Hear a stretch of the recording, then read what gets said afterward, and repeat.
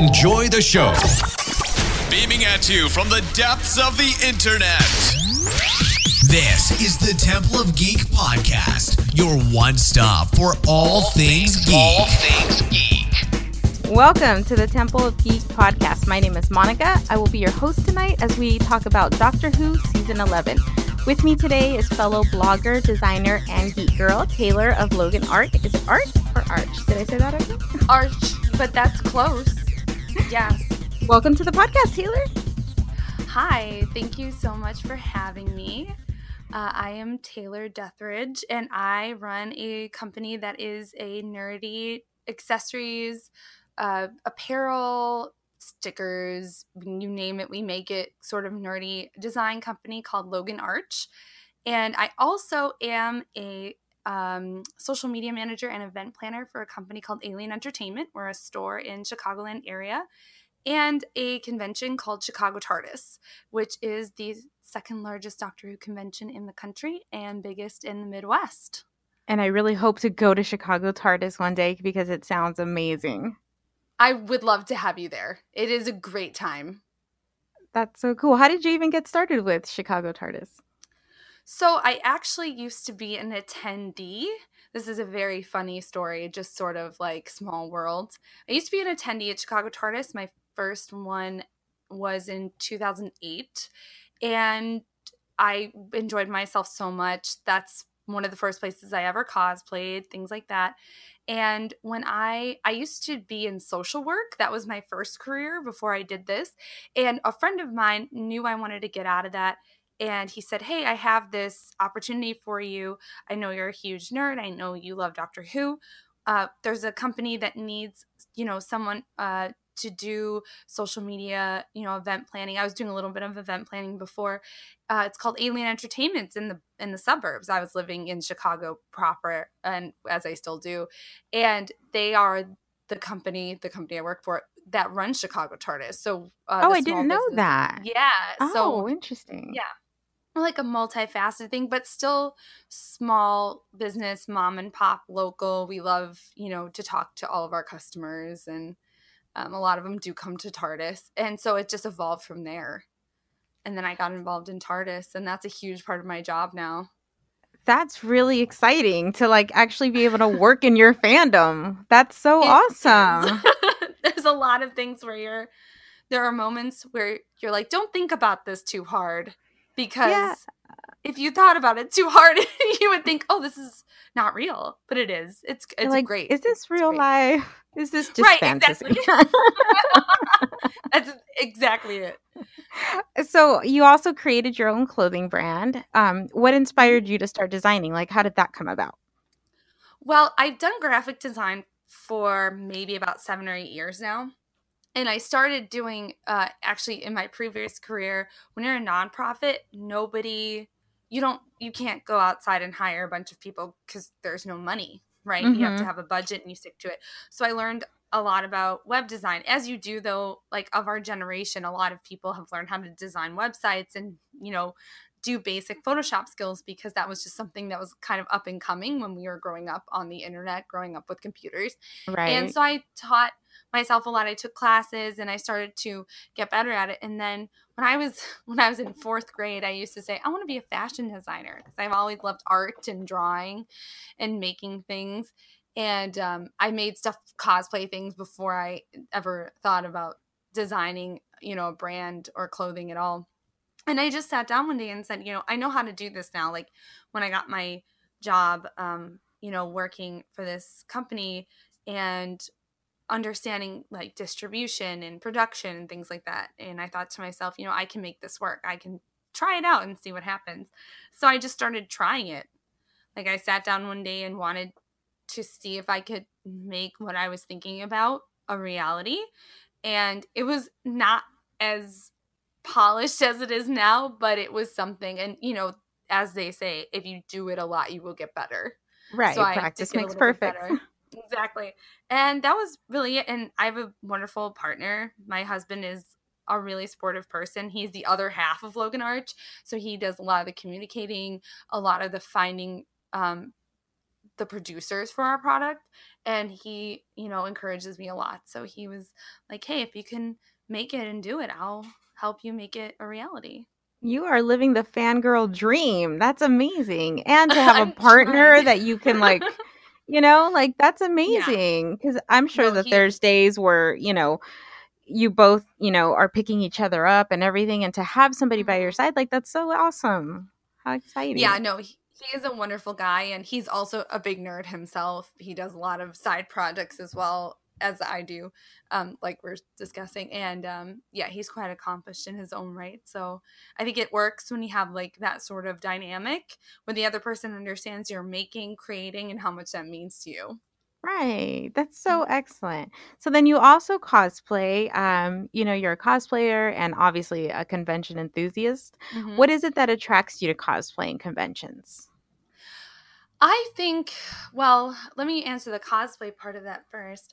I think back to when I was the first time I ever cosplayed wasn't even Doctor Who. It was like when I was much younger. And I think that expression of how much you like a fandom so much so that you want to look into the character or the show or the movie, etc., that you want to make the cosplay, and the detail and the creativity that goes into it is what attracts me to cosplay, because any skill level of person can do cosplay.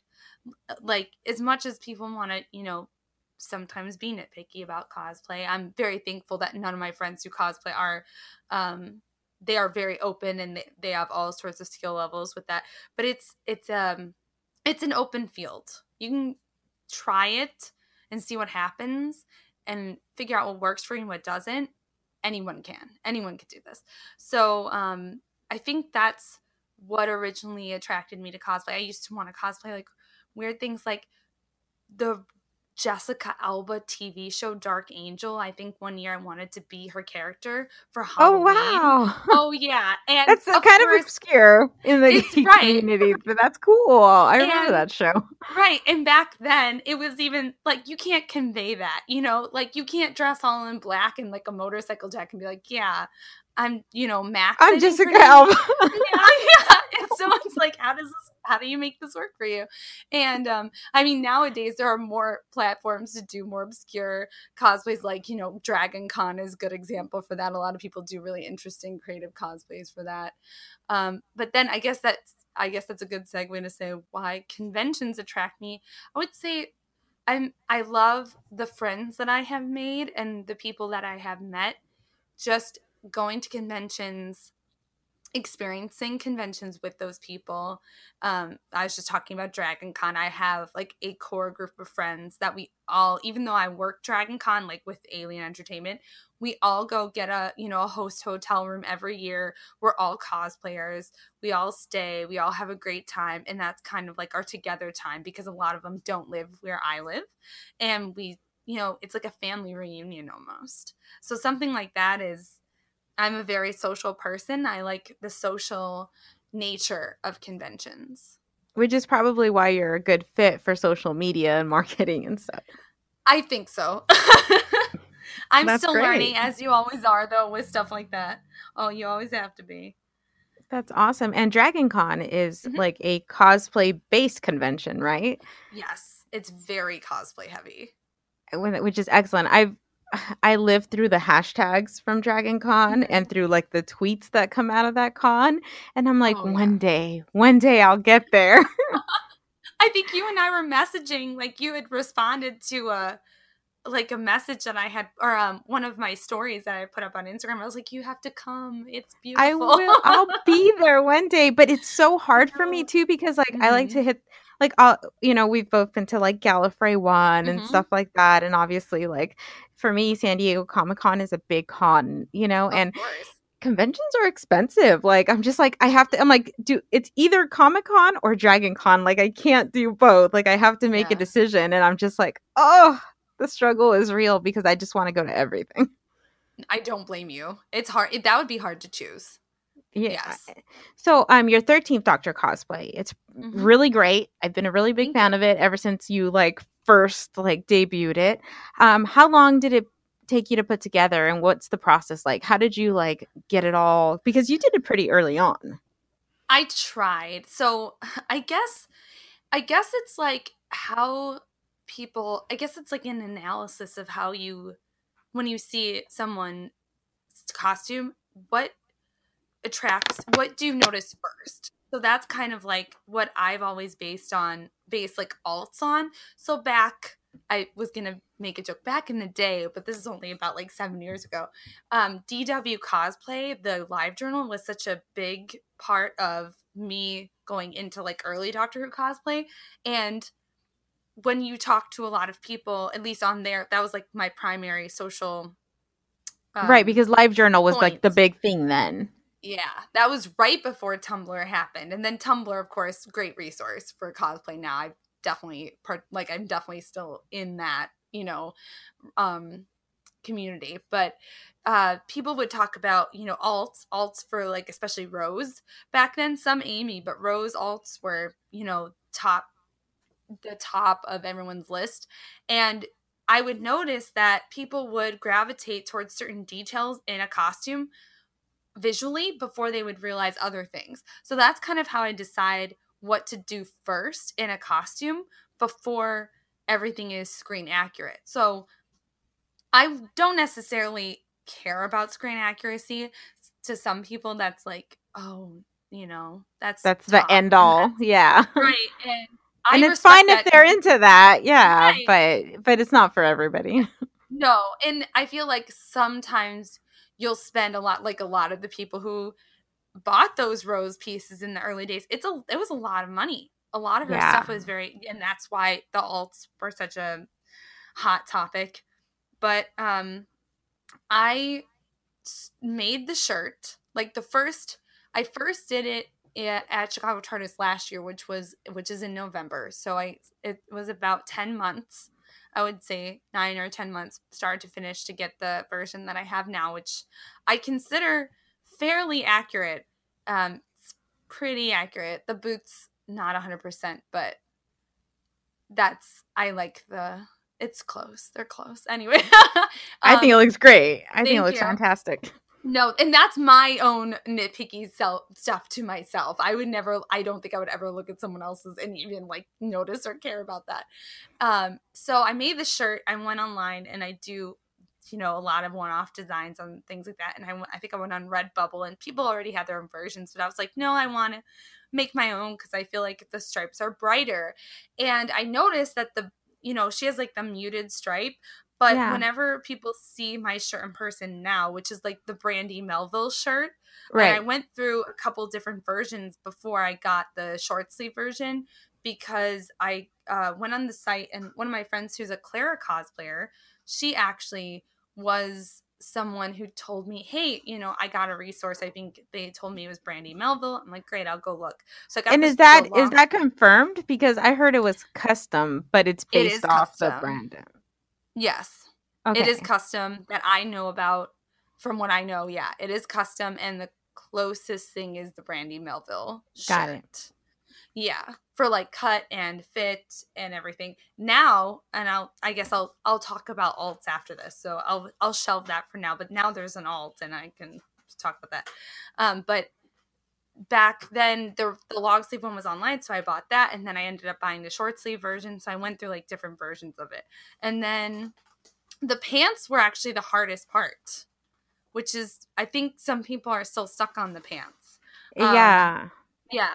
The Asus, I got them from Asus. I actually sent the actual description of it to someone, like what it was called, but I don't know if you can still get them. And they're the culottes type pants. So it was a lot of different back and forth and me deciding, do I want to do this? Do I want to replace this piece? Yes, I do. So in the beginning, I had I don't want to say a subpar version for myself, I guess. So it wasn't the best I could do, so I wanted to do better. Now Forever 21 has an alt of that Brandy Melville shirt. So that's really I don't know nice. If you can still get it. But you know what I love about Doctor Who is that so much of their cosplay is their costumes are based on modern fashions. Yes. So you can go out and get things that look just like what the what they're wearing in the stores. And usually the brands that Doctor Who has on their show, they'll end up you'll find the knockoff ones like right around the same time that the show is airing. Oh, And yeah. it's really easy to find like, Doctor Who alt, I guess you can say, especially like, Clara stuff. And because she's been really popular. Right. But yeah, it's really nice to have places like Forever 21 where you can go in and pick up like a $15 shirt and like, hey, I have my cosplay. I agree. And Forever 21 has actually been one of the best alt resources like for the last, I don't know, like 8 years or something. So yeah. Absolutely. Most of my cosplay builds from for Doctor Who have come out of Forever 21. Yeah, I saw the skirt that you had on in the 12th sort of callback outfit that you were wearing the other day was from Target, not Forever 21. Never mind. Oh yeah, but still. But yeah. It was cute. I was like, I need to go get that, I think. Target, man. It is the best. Target's also a good place. It's not a bad place. And now her universe offers the 13th Doctor cosplay, which the pants are really super comfortable. I think they're a little pricey for, how much are they? They were like $49.50. Oh. Yeah, I think they were cheaper at San Diego Comic-Con. Like, I don't remember paying $50 for a pair of pants.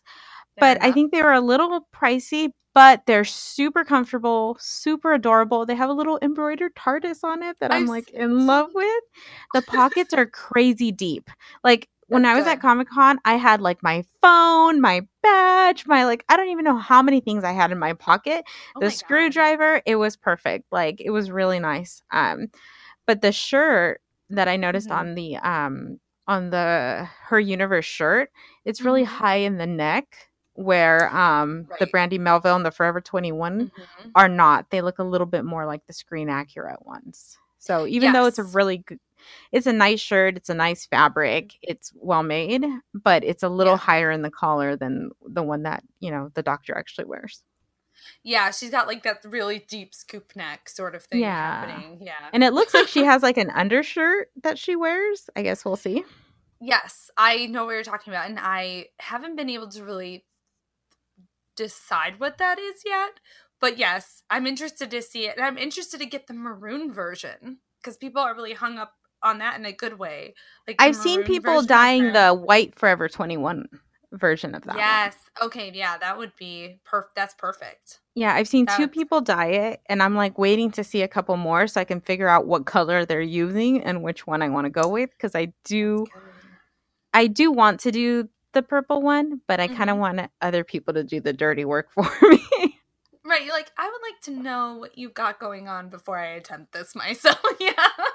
Because we did that with the 12th Doctor. Nate did it with the 12th Doctor Henleys, where he was dyeing white Henleys to match. And he went through like 3 or 4 different colors before he found the one he wanted. And we were just burning through Henleys. I'm like, are you serious? Is this what we're doing? All in the name of cosplay. Yeah, you're like, come on. Some Henleys are just going to be sacrificed for this process. It's fine. Yeah. All in the love of the 12th Doctor, I guess. So, speaking of loving the 12th Doctor and loving Doctor Who in general, how long have you been a Doctor Who fan? I think you said 7 years or something like that. Well, I actually have been a fan since the new series came out. It's funny because I recall I am a lifelong sci-fi fan. I'm very extremely I'm going to say grossly nerdy, but it's very accurate. I love 90s syndicated nerdy shows. Like, I'm a really big fan of Highlander, the series, and like Quantum Leap and stuff like that. No, like this is gonna love it. Spiders, like when Jerry O'Connell was like a hot young guy, that kind of stuff. And he's still cute, but like he's still super cute. Yeah. But when I was young, my dad is the person in Marvel Comics, was huge in our house. Like X-Men, Marvel Comics, like actual comics. I used to read all my dad's comics and stuff. And he had some of the Doctor Who Target novels in his stuff, like all his comic collections and all that stuff. And I remember taking out a book when I was very small. And this is probably in the mid-90s, so it wasn't on PBS anymore. And I took it out and was like, what's this? And he was like, oh, it's Doctor Who. And he explained what it was to me. And it was one of the 4th Doctor ones, because I remember that. And then never was able to find it again because it wasn't on TV. Then one day, my friend, I was senior in high school, junior high school. My friend, we're on a train from some class trip. He's describing to me Rose, like the episode. He's like, I just saw this show on Sci-Fi Channel. I think you would like it. And I was like, oh, what is it about? He tells me the whole plot to the first episode. I'm like, I gotta watch this, right? Then I go to Sci-Fi. This is when they were airing the first series of the new series. And I didn't realize Sci-Fi aired it. Yeah. Sci-Fi Channel aired the first season a year after it was on BBC One. Yeah. And that was it. I think that was the only time. They did some stuff before BBC America got it, because back then BBC America was like in its extreme infancy. Like this is like 2006. Right. Yeah. So, yeah. So I feel like Doctor Who launched BBC America. It did. And when they bought it, I think they bought it from Sci-Fi. I don't know. Like, don't quote me on that. But Sci-Fi Channel had it long enough to start airing David Tennant. Wow. The first interesting. Series too, yeah. And then it was gone. But, like, I remember watching the first Christmas episode on it and everything like that. But, yeah, so I was introduced to it, like, when it started airing on Sci-Fi Channel, the new series in 2006. So I've been a fan since then. Yeah. Very cool. Oh, yeah. And what is it about Doctor Who that you love so much? Oh, well, when I saw this question, I was like, well, let me give the nice answer, and then I'll give like a more personal answer. So I think that what attracts people to Doctor Who is the heroic nature of the show, because we all like our heroes. To me, I really like it because the Doctor is a strangely strong and empathetic character. Like, there's a lot of duality in the Doctor, and that's a fascinating subject when you're looking at like a hero, because sometimes we want our heroes to be perfect, but he is not. Yeah, he's no Superman. Right. I don't know what 13 is like 100% yet, but they are not. The Doctor is not necessarily perfect, but I think that's what makes him more relatable. And when I was a teenager, so I was about 17. I was 17 when the show was put on Sci-Fi Channel. So there was a lot of stuff in my life, and I was like, this is, I really relate to this guy. And I also think he's like a great hero. I just really like him because something about the Doctor is very charismatic and attractive to people, and they want to be in this world, and they want to go on adventures with the Doctor because it's a good thought, like it's a good dream for a lot of people. And I think that is why people like Doctor Who. That's why I like it. And now I think I like it for completely different reasons. But that's, you grow up. I just turned 30. So that's like the span of time that I've liked this show. And to grow with that show and think about, who the Doctor is and analyze the character. And, all the Doctors are different as well. They have different motivations. So I think that the robust nature of the show is what I really like about it overall, and his character and things like that. I totally agree with that. Recently, I was on the Your Biggest Fangirl podcast as a guest, and they asked me like what it is that I like about it and stuff like that. And I said that one of the things that attracts me so much to Doctor Who is the fact that it moves with the times, Yes. And it's a show that's been on for 50 years, and now we're finally seeing like this like female Doctor, and I feel like it's like it's us as a society, like moving forward in the world and, bringing in representation and bringing in all these things. And I love that my show comes with us, that it's not stuck in this like one genre. It's this one thing, but that it keeps evolving and becoming something else. And it's very exciting for a TV show to be able to do that. And to have done it for so long, Yeah, just it really has kept its, I don't want to say reputation, but I don't know a better word for it. It's kept its, integrity, I guess. That's good. Yes, integrity is a good word for it. It's kept its viewers on their toes. Nothing is ever stagnant. And I think you're right. That is why people return to it over and over. And then do you have any favorite Doctors or companions, villains? Like, do you have characters that just like stick out for you? Yes. So I love a lot of the doctors. Let me tell you right now. I don't think there's anything about a doctor that I don't like. So I'll say that at first. But if I had to choose, I'd say 8. Really Yes. interesting. Yes. I don't hear a lot of love. Yeah. There weren't a lot of us, and then there was like a resurgence or some sort of like when he was on right before the 50th anniversary when they had the little, I swooned it too. I was there for it. And I started to really favor him because weirdly enough, very soon after I got into the show, I found Big Finish, the audio adventures. And in 2006, they released this. Now, Paul McGann was in them before they did his own spinoff for his own series. Like now, the 8th Doctor has his own series, but before that, he was in the main range, stories. And Blood of the Daleks 1 and 2, that's a great, just flooring set of audio adventures. It also has Haley Atwell in it, which I think is funny because it's like one of the first things she ever did as like an actress, which is funny. How interesting. Right? Yeah. And it's just emotional. Like if you want like a story that you're going to have a lot of thoughts and feelings about and just sit there and like contemplate it, that 2-parter is amazing. And so that's what really turned me on to 8th Doctor. And then I started going back to the earlier Big Finish and then following it, and now it just his storyline in the audio adventures is so broad. There's so much going on, and there's so many things you could talk about with it. It's just beyond, I think what a lot of people realize. So I really like the 8th Doctor because of that. That's awesome. Mm-hmm. And what about companions? Do you have any favorites? Oh my goodness. I love Bill. I love Sarah Jane. Oh, yeah. I know. And there's Donna. Romana, too. She's old school companions. Yeah, I love her so much. She's like a companion I actually relate to because, you could probably figure it out by now. I like to talk and I like to be like very awake and on, and she's like that. And I remember watching like 4th Doctor and really early on when I got into the show was like, I really like this one. I know I understand her and like thinking about that. And Rose, I could honestly I could find something about every companion, at least from the new series, that I do relate to. Well, and then I think that speaks volumes for the show of like what it's doing, that people can relate to these characters and love these characters, and that you can't even pick one because there's just so many great characters. Yes. There are.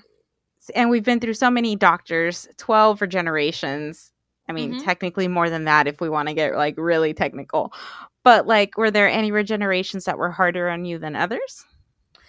Well, the first one, I think everyone says the first. So technically that was Chris Eccleston to Tennant, so 9 to 10. And I remember watching this. My dad and I were watching it together because a lot of, like I said, my dad introduced me a lot of sci-fi. And so we would watch a lot of sci-fi together. And I remember we both loved the 9th Doctor. We both loved Chris Eccleston. And then when he became David Tennant, I was like, I'm going to hate this guy so much. I hate him. And then, he ends up being like one of my favorite ones. And yeah, that was really it made me mad. I was like, you can't do this. And I understood it. Like I understood the process of it by then, but I don't think people who are watching it on Sci-Fi realize that he was going to regenerate so soon. Yeah. And so I remember going on live journal and people being like, what happened? Why did this happen? Because people were really into like the 9 Rose, like 10 Rose shippers everywhere, right? 9 Rose, lots of shippers as well. And I remember people being upset about that a lot. Right. And I heard a lot of the Martha, hating was big then. Like, oh, Martha took over Rose because they were so into Rose with both the Doctors. You know what I mean? Yeah. And like, I kind of had the same thing where like the first time I lost anybody on Doctor Who was the Pawns. I started with Matt Smith, and my first episode of Doctor Who was Matt Smith's first episode.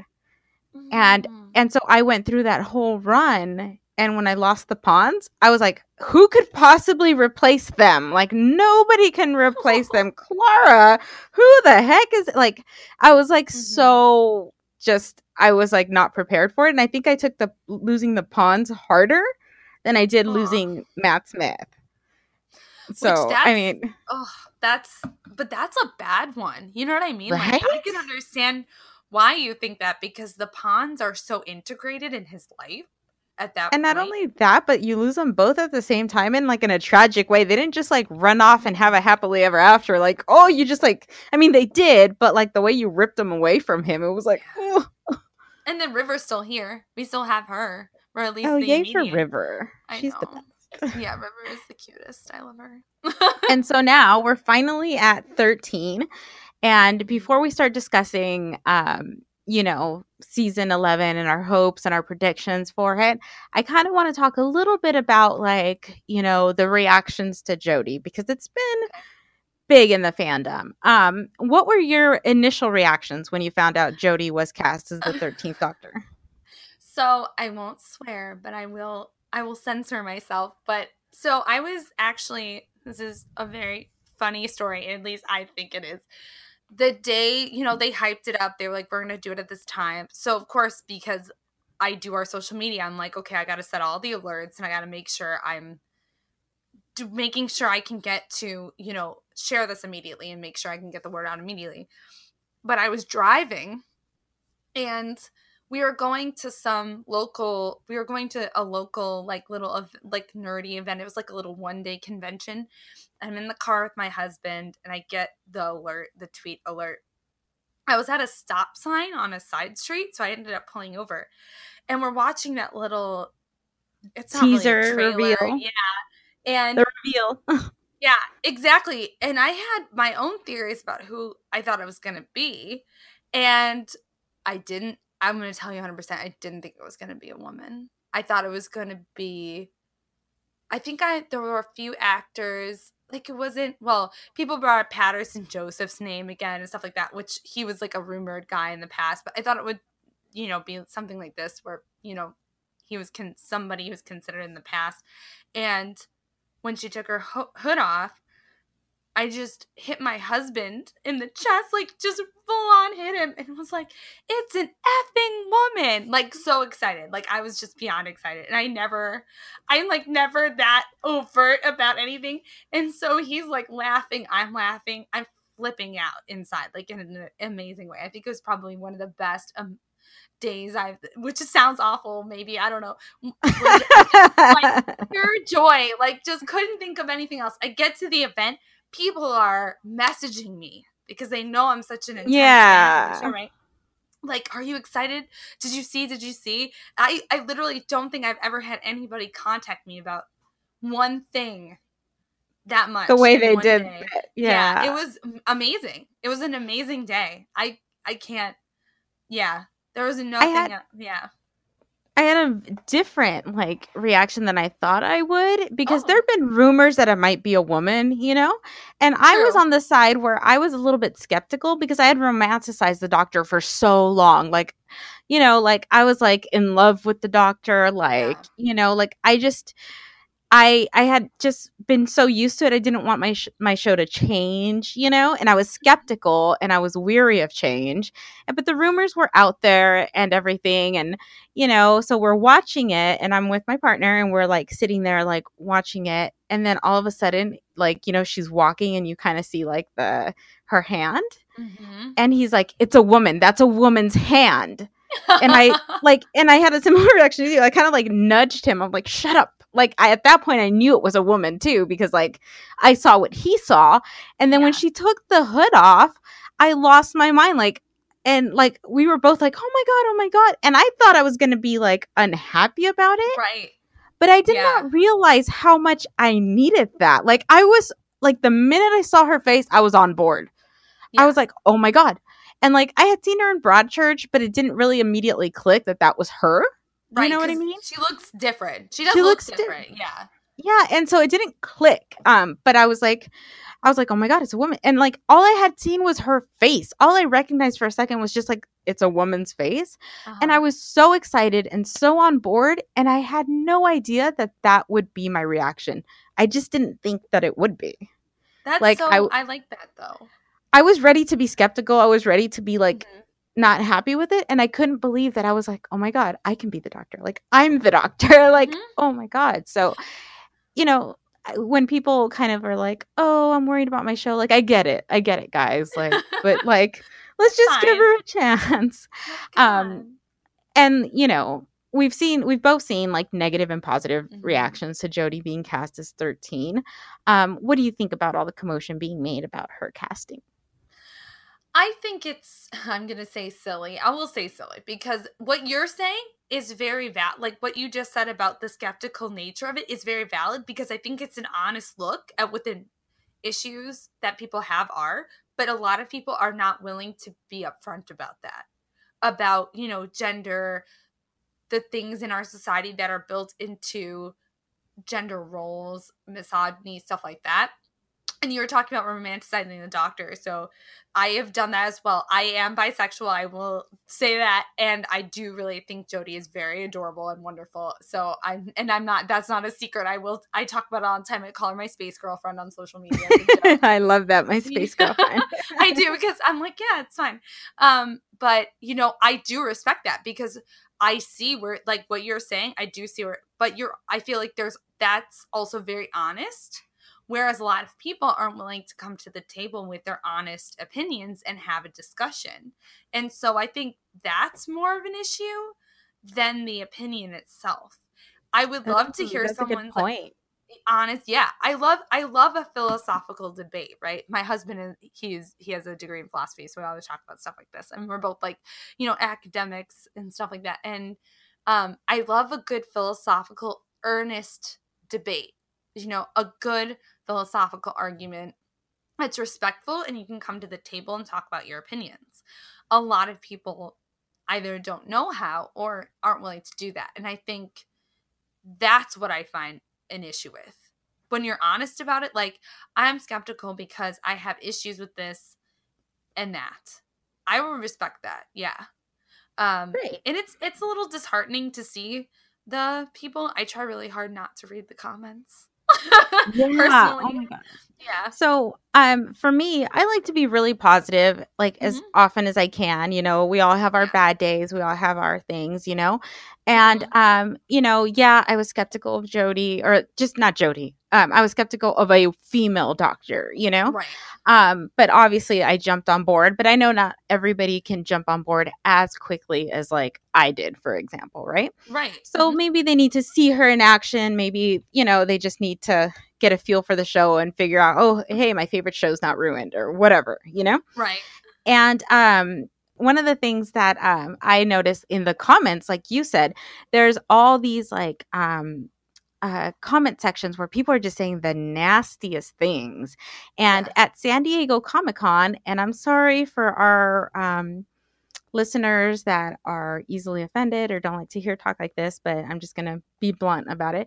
I was dressed as the 13th Doctor at San Diego Comic-Con, and this guy yelled across, "Hey, nice dildo," while I was holding the sonic screwdriver in my hand and posing for a photo. And this is a guy who said it to me face to face. That's like, horrifying. No, just like, and I was like, I can't imagine as a mother of two boys, like I can't imagine my kid talking like that to a complete stranger. Like, how dare you? Like, I would be so disappointed in my son if he ever talked to somebody like that, Yeah. And what I see, like, BBC America reposted a photo of me in like all this like Jodie Whittaker gear that I had picked up at San Diego. I think. Yeah. Yeah. And so when, cool. I made the mistake of going through the comments and everything was like dildo this, dildo that. And I was like, how do people just say these things like with no regard. Like it just seems like such bad manners, even if it is online, even if it is like semi-anonymous or, you know, you have this freedom, like it's still technically really bad manners to say things like that. Yes. And so what I have tried to do now on every single post that Jody is on is I try to leave positive comments. That's and nice. like I don't respond to any of the like negative comments, but I try to make sure to leave a positive comment so that maybe my like the positive will drown out the negative stuff. Yeah. And I like like because that. I don't know how else to like combat that. I mean, I think that is all you really can do is like add your voice to this because it is an open forum, fortunately or unfortunately, however you want to see it in this case, which it could go both ways. But I think that is probably one of the only things you're empowered to do in this case. And I think really that's a don't want to good get use. into it with them. Like I Right. don't want to respond to them and be like, "Hey, this isn't nice." Like I don't need that drama in my life. I just want to put a little positive out there. Yeah. And I think it's great. Like you're not going to change their mind if they want to say that, unfortunately. Right. They're super rude, gross people who just feel like they have the ability to do this and they feel entitled to spread that. So doing whatever you can in your way is a good thing. And so, you know, talking about, you know, Jody coming on board and everything, we also have a full TARDIS team this time around. What do you think about this new TARDIS team? I love the representation. I'm going to say that right now. The representation is so high. It's great. This definitely should be a thing that's going on in the first place. And then, of course, I do really love the old school Team TARDISes.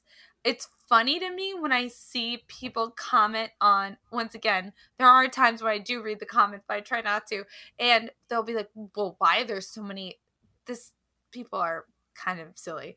Why are there so many people in it, like with her this time? What's that about? That's gonna ruin it. I'm like, have you ever seen the classic series? Like, are you serious? Not even that, but like Matt Smith was traveling with 3 companions. He had River, he had the Pawns, and he almost had Rory's dad too. Like, I mean, Rory's dad was in an episode, so.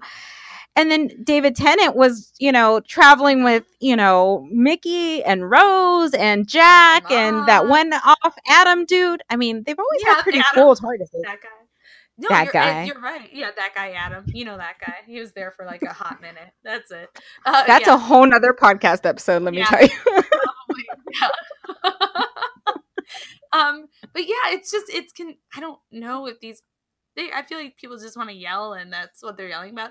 I'm excited about it. I think it's going to bring a lot of depth and a lot of facets to the show.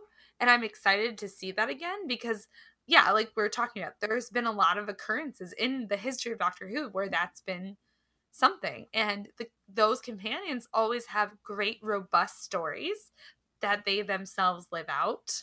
And their lives are very interesting to us and we relate to them. So the more they can do that in the show, great. Exactly. And so we've gotten a few teasers and we just got the new trailer a few days ago for season 11. And there seems to be some talk about like the new showrunner, Chris Chibnall, and the direction because we have even like the music is new. Everything is new. What have you thought about the new trailers? I thought they were great. A lot of people were complaining about the pop music behind it. That's the biggest complaint I saw, and I was like, "It's fine, it's fine." You know what's funny is that sold my son because he was already he was already kind of like done with Doctor Who. He kind of was like losing interest during the Clara storylines. Okay, and he did not want to watch season 10. But the fact that there was like new companions and they were young and they look cool, he was like, all right, I'll give it like a try. But he said that the music, he was like, dude, this season's going to be awesome. Yeah. Like, and that was based on the music. That's so cute. That makes me so happy because I feel like that is probably what they were trying to do.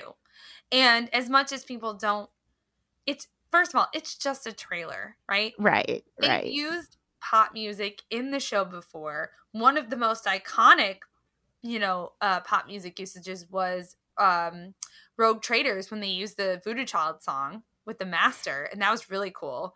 And they even had Sorry to me. No, it's okay. That was like during 10th Doctor. We're talking about years ago now. That was. But they even had foxes perform during like the Mummy on the Orient Express episode, and she's like a big pop star. You know what I mean? Yeah. So it's not like it's that far off. It's not. It's not new, and I think there's a lot. I think sometimes too, and I'll say this. I think in fairness, it's very easy for people to have such a microscope on Doctor Who because it's been so long since we got anything new. So anything new, it's like breadcrumbs to people, right? They eat it up so fast, and they're so quick to have an opinion on it, and that's fine. But it's because that's the only thing we have to have an opinion on. Right. You're absolutely right. Mm-hmm. Oh, you make so much sense. Yeah, it's not like, there's a lot of British and American television shows that are very popular that have more content and more attention on them all year, where people talk about them and you constantly consume what they have to give, and then it kind of peters out interest for people because the frequency of it, but because Doctor Who hasn't. It's so different in that way. Exactly. Yeah. At least that's such a good point. And not only that, like, I don't know how most people got introduced to like modern Doctor Who, but in my situation, like I had no context for Doctor Who whatsoever before seeing the first episode. I was thinking like, what is this weird show that everybody keeps watching? It looks so dorky, right? And the special effects were terrible back like in, Tennant and, Matt Smith's era. And I was like, what is this madness? This is terrible. And then I just sat down and watched one episode and I was hooked. But I had no context, and I binged 11's era. Oh, wow. And so I didn't have that, like, I didn't have to wait for another episode to air. Like, it was happening for me back to back. I didn't sit around and speculate, who's River Song? I didn't get that whole shock reveal, like, waiting months and months, to find out that, Melody Pond and River Song were the same person. You know what I mean? So I just was watching it and just loving it as it was coming. And then I went back and I binged 9 through 10 while I was waiting for Capaldi. Oh, okay. And so I had no context. And like, same thing, like when Donna came on, like Donna's run was my all-time favorite run. Like, I think she got the best storylines. I just loved Donna's run, but there was no mystery for me. There was not any speculation. I didn't sit there wondering, or, I was just binging and enjoying every second of it, and I didn't have to wait. And so, like with Clara and Peter, that was the first time when Clara was introduced, that was the first time that I actually had to wait for seasons. Oh wow! And I was already ready to hate her, because I had just lost the Ponds, and I was like, nope. I just and obviously I changed my tune eventually, but I don't even you. So I get that. And you're so right, is that we only have these little things, and the gaps in between Doctor Who have been so big that you're just like, come on, hurry up. When's the next season? Another year we have to wait. So you're absolutely right. And I'm really glad that you brought that up. Okay, so I have the synopsis for the first 2 episodes of Doctor Who, and I'm going to read them off, and from there, we can talk about like hopes and predictions for the new season. Okay. So for the first episode 1, The Woman Who Fell to Earth, that one's going to debut on Sunday, October the 7th, and it's, we don't get aliens in Sheffield. In a South Yorkshire city, Ryan Sinclair, Yasmin Khan, and Graham O'Brien are about to have their lives changed forever as a mysterious woman, unable to remember her own name, falls from the night sky. Can they believe a word she says? And can she help solve the strange events taking place across the city? Guest starring Sharon D. Clarke, Johnny Dixon, and Samuel Otley. Written by Chris Chibnall and directed by Jamie Childs. Also, episode 2, The Ghost Monument. And that one will debut Sunday, October the 14th. Still reeling from their first encounter, can the Doctor and her new friends stay alive long enough in a hostile alien environment to solve the mystery of desolation? And who are the Angstrom and the Epso? And this one is guest starring Sean Dooley, Susan Lynch, and Art Malik. Written by Chris Chibnall and directed by Mark Tonderia. Yeah. So what do you think? So I've actually gone to this season. I think we were talking a little bit about this before we started recording, but I'm not I don't shy away from spoilers. So I really do like reading people's speculation about what's going on, and I think sometimes they're good about it. Like, people are very accurate about what they have to say, and sometimes it's like, oh no, that didn't turn out to be the truth. But it's fun. It's fun to read that. I have not read. I'm kind of going into this mostly not spoiled in any way. Like, I haven't read anybody's speculation, but there is a little bit of speculation about, Chris Chibnall's statements about we're not going to use any past monsters and things like that.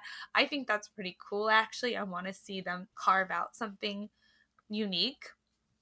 So I would love to see that. I think I just want to see Jodie be crazy, like in a great way, like eccentric and wonderful and effervescent, because I know she can do that. And I want to see Chris Chibnall's style come out, because we were talking about Broadchurch. He has such a distinct style, and I think it really does lend itself to Doctor Who. There are some people out there that keep bringing up like bullet points of his style that they'll notice in the trailers, or they'll notice in some of these, little information dumps that they've been making.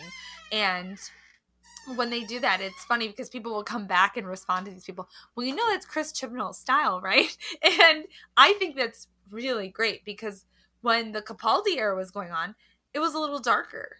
It had a lot of contemplation. There was a lot of heavy thoughts. I would like to see that combined with like the kind of brightness and kind of fun nature of Tennant, and I think we will get that. I would love that. And I'm actually a little worried in how emotional it might be, because if you saw Broadchurch, for me as a mother, it was like devastating. Yes. And I was so emotionally like ripped apart by Broadchurch.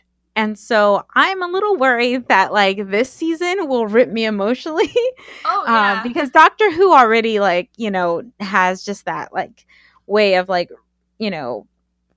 ripping you up. And I just think he's very talented at pulling at your heartstrings. Yes.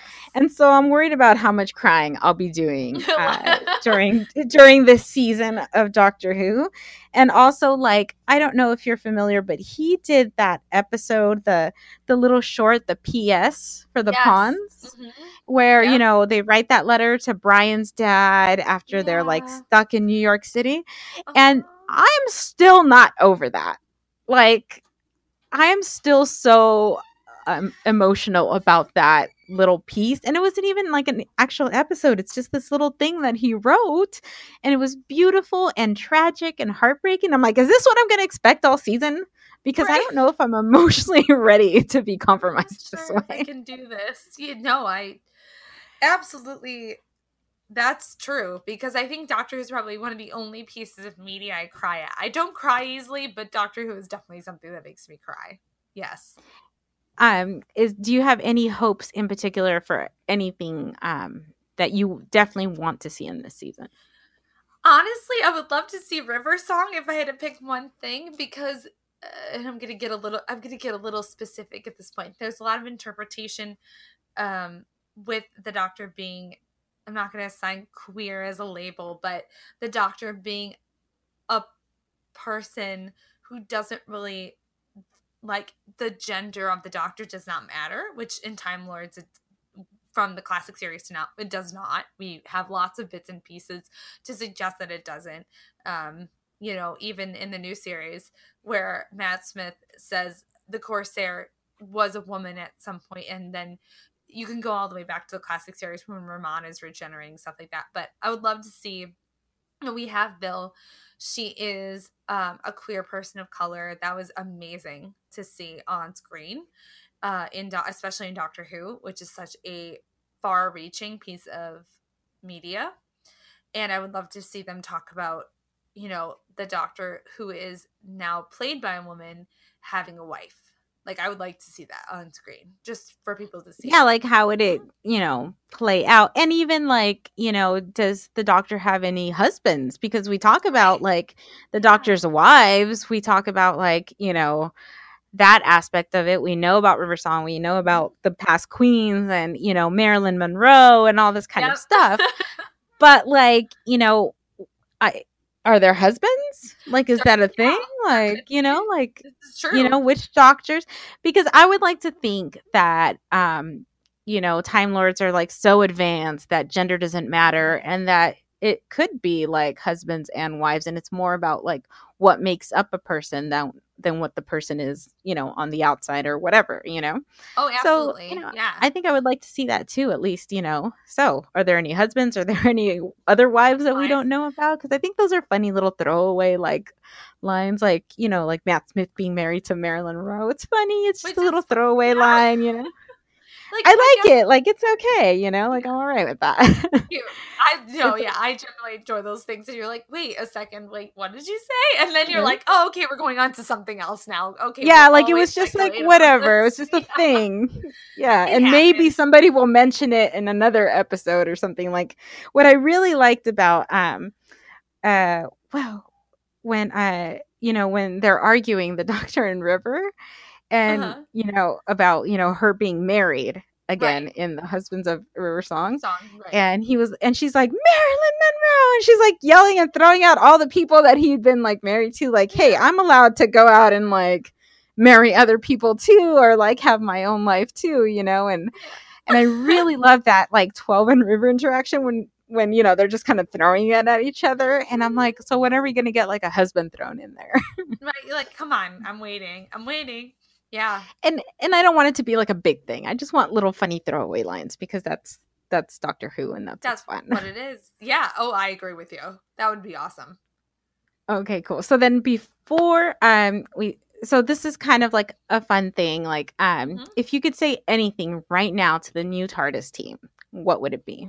Oh my. Probably something ridiculously generic, like I believe in you. No, I would probably say like I really do appreciate, I guess, what they're doing for our fandom. As much as there is negativity, there are so many of us from different places that this means a lot to. Like the representation across the board, like I was saying, Jodie stepping into this role that's traditionally a man's, now being a woman's. Her character, you know, the Time Lords, the Doctor being a person that really does not have an assigned gender as in their, you know, species, essentially. You know, the Team TARDIS casting is very representative of a lot of things. Yeah, I think, you know, there is such an appreciation. There are so many of us that see them and we recognize what that means. And it means a lot to us. And we're here and we're ready to support them and we love them. That would be what I would say. That's really awesome. I would want to hear that if I was like part of the TARDIS team, which one day in my wildest dreams, maybe I will be. Okay, so before we sign off, can you please let our listeners know where they can find you, your websites, or where they can follow you on social media? So if you would like to follow me, I am very active on Instagram, and you can find me at They Seek Her There, all one word, and at They Seek Her There on Instagram. And if you want to follow Logan Arch, we are I think you guys would like our stuff. We have a lot of enamel pins, shirts, other awesome nerdy accessories, very affordable.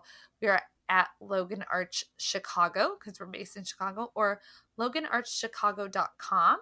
And if you'd like to follow Chicago TARDIS, our convention, which is great because we have Pearl Mackie there this year. We're not done with our guest list either, but Pearl Mackie will be at our convention this year. I'm very excited. I'm so excited. It's chicagotardis.com. And you can kind of check out everything we have going there. We love cosplay, and we have a lot of cosplay programming there too. So if you like cosplay, like I was just talking about earlier in the episode, you guys would like it. And if you want to come to our store, if you're in Chicago, it's called Alien Entertainment. Yeah. Excellent. Thank you so much, Taylor, for being on this episode with me. I had a really good time talking to you about Doctor Who. That's going to wrap up this episode of the Temple of Geek podcast. If you have any questions or comments, feel free to hit us up on Facebook or Twitter using the handle Temple of Geek. If you want to check out some other episodes or shows that we do, why don't you head over to templeofgeek.com. There you'll find all sorts of content that pertains to the world of geek. Thank you again, Taylor, for joining us, and for all of our listeners, my name is Monica, and we'll see you next time. Thank you guys so much. It was awesome to talk. Please follow us on Twitter at Temple of Geek. Follow us on Facebook at facebook.com/Temple of Geek. And remember to visit templeofgeek.com, your one stop for all things geek. Goodbye. This will conclude our transmission.